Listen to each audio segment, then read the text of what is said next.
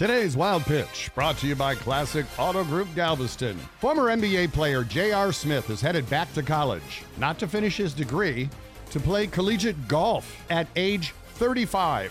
Ha!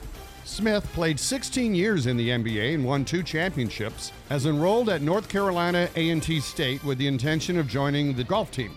He must get permission from the NCAA first because rules prohibit a player from participating in college sports once they've turned pro in that sport, which shouldn't be a problem. He didn't play professional golf. He played in the NBA. He went straight from high school to the NBA in 2004, but said, quote, "They always told me I could go back to school whenever, so this is whenever." I wish him luck, and I hope he can turn pro someday soon. Otherwise, he'll be joining the seniors tour. That's today's Wild Pitch.